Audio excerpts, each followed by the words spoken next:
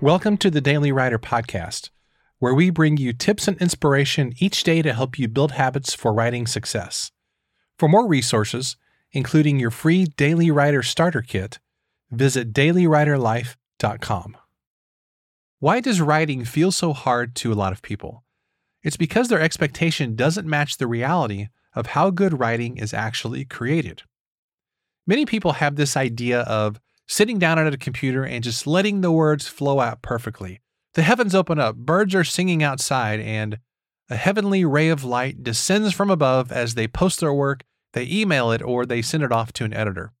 The reviews on Amazon are stunning. It's 100% 5-star reviews. People on social media are congratulating you. They love your work. They're hitting the like button or that subscribe button. They're going to your email list, and all is right with the world.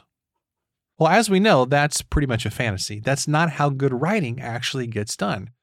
Writing is like mowing your lawn with a push mower. It's a lot of manual labor. It's pretty monotonous. You've got to go back and get the spots you missed, and you get kind of messy and dirty in the process.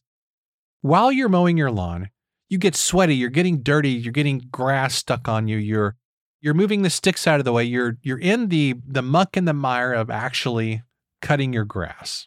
But when you're done, you can stand back and you can take a look at your perfectly mowed lawn and you can appreciate all your hard work. And I think that good writing happens the same way. It's created just through a bunch of hard work.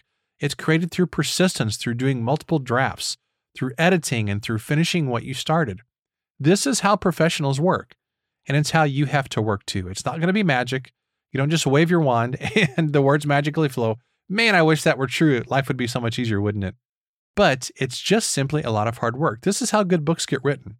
People sit down and they just commit to doing the work. They commit to doing multiple drafts, pushing through that first draft, combating the uncertainty of how it might turn out, because you don't ever really know how people are going to receive your work until you publish it.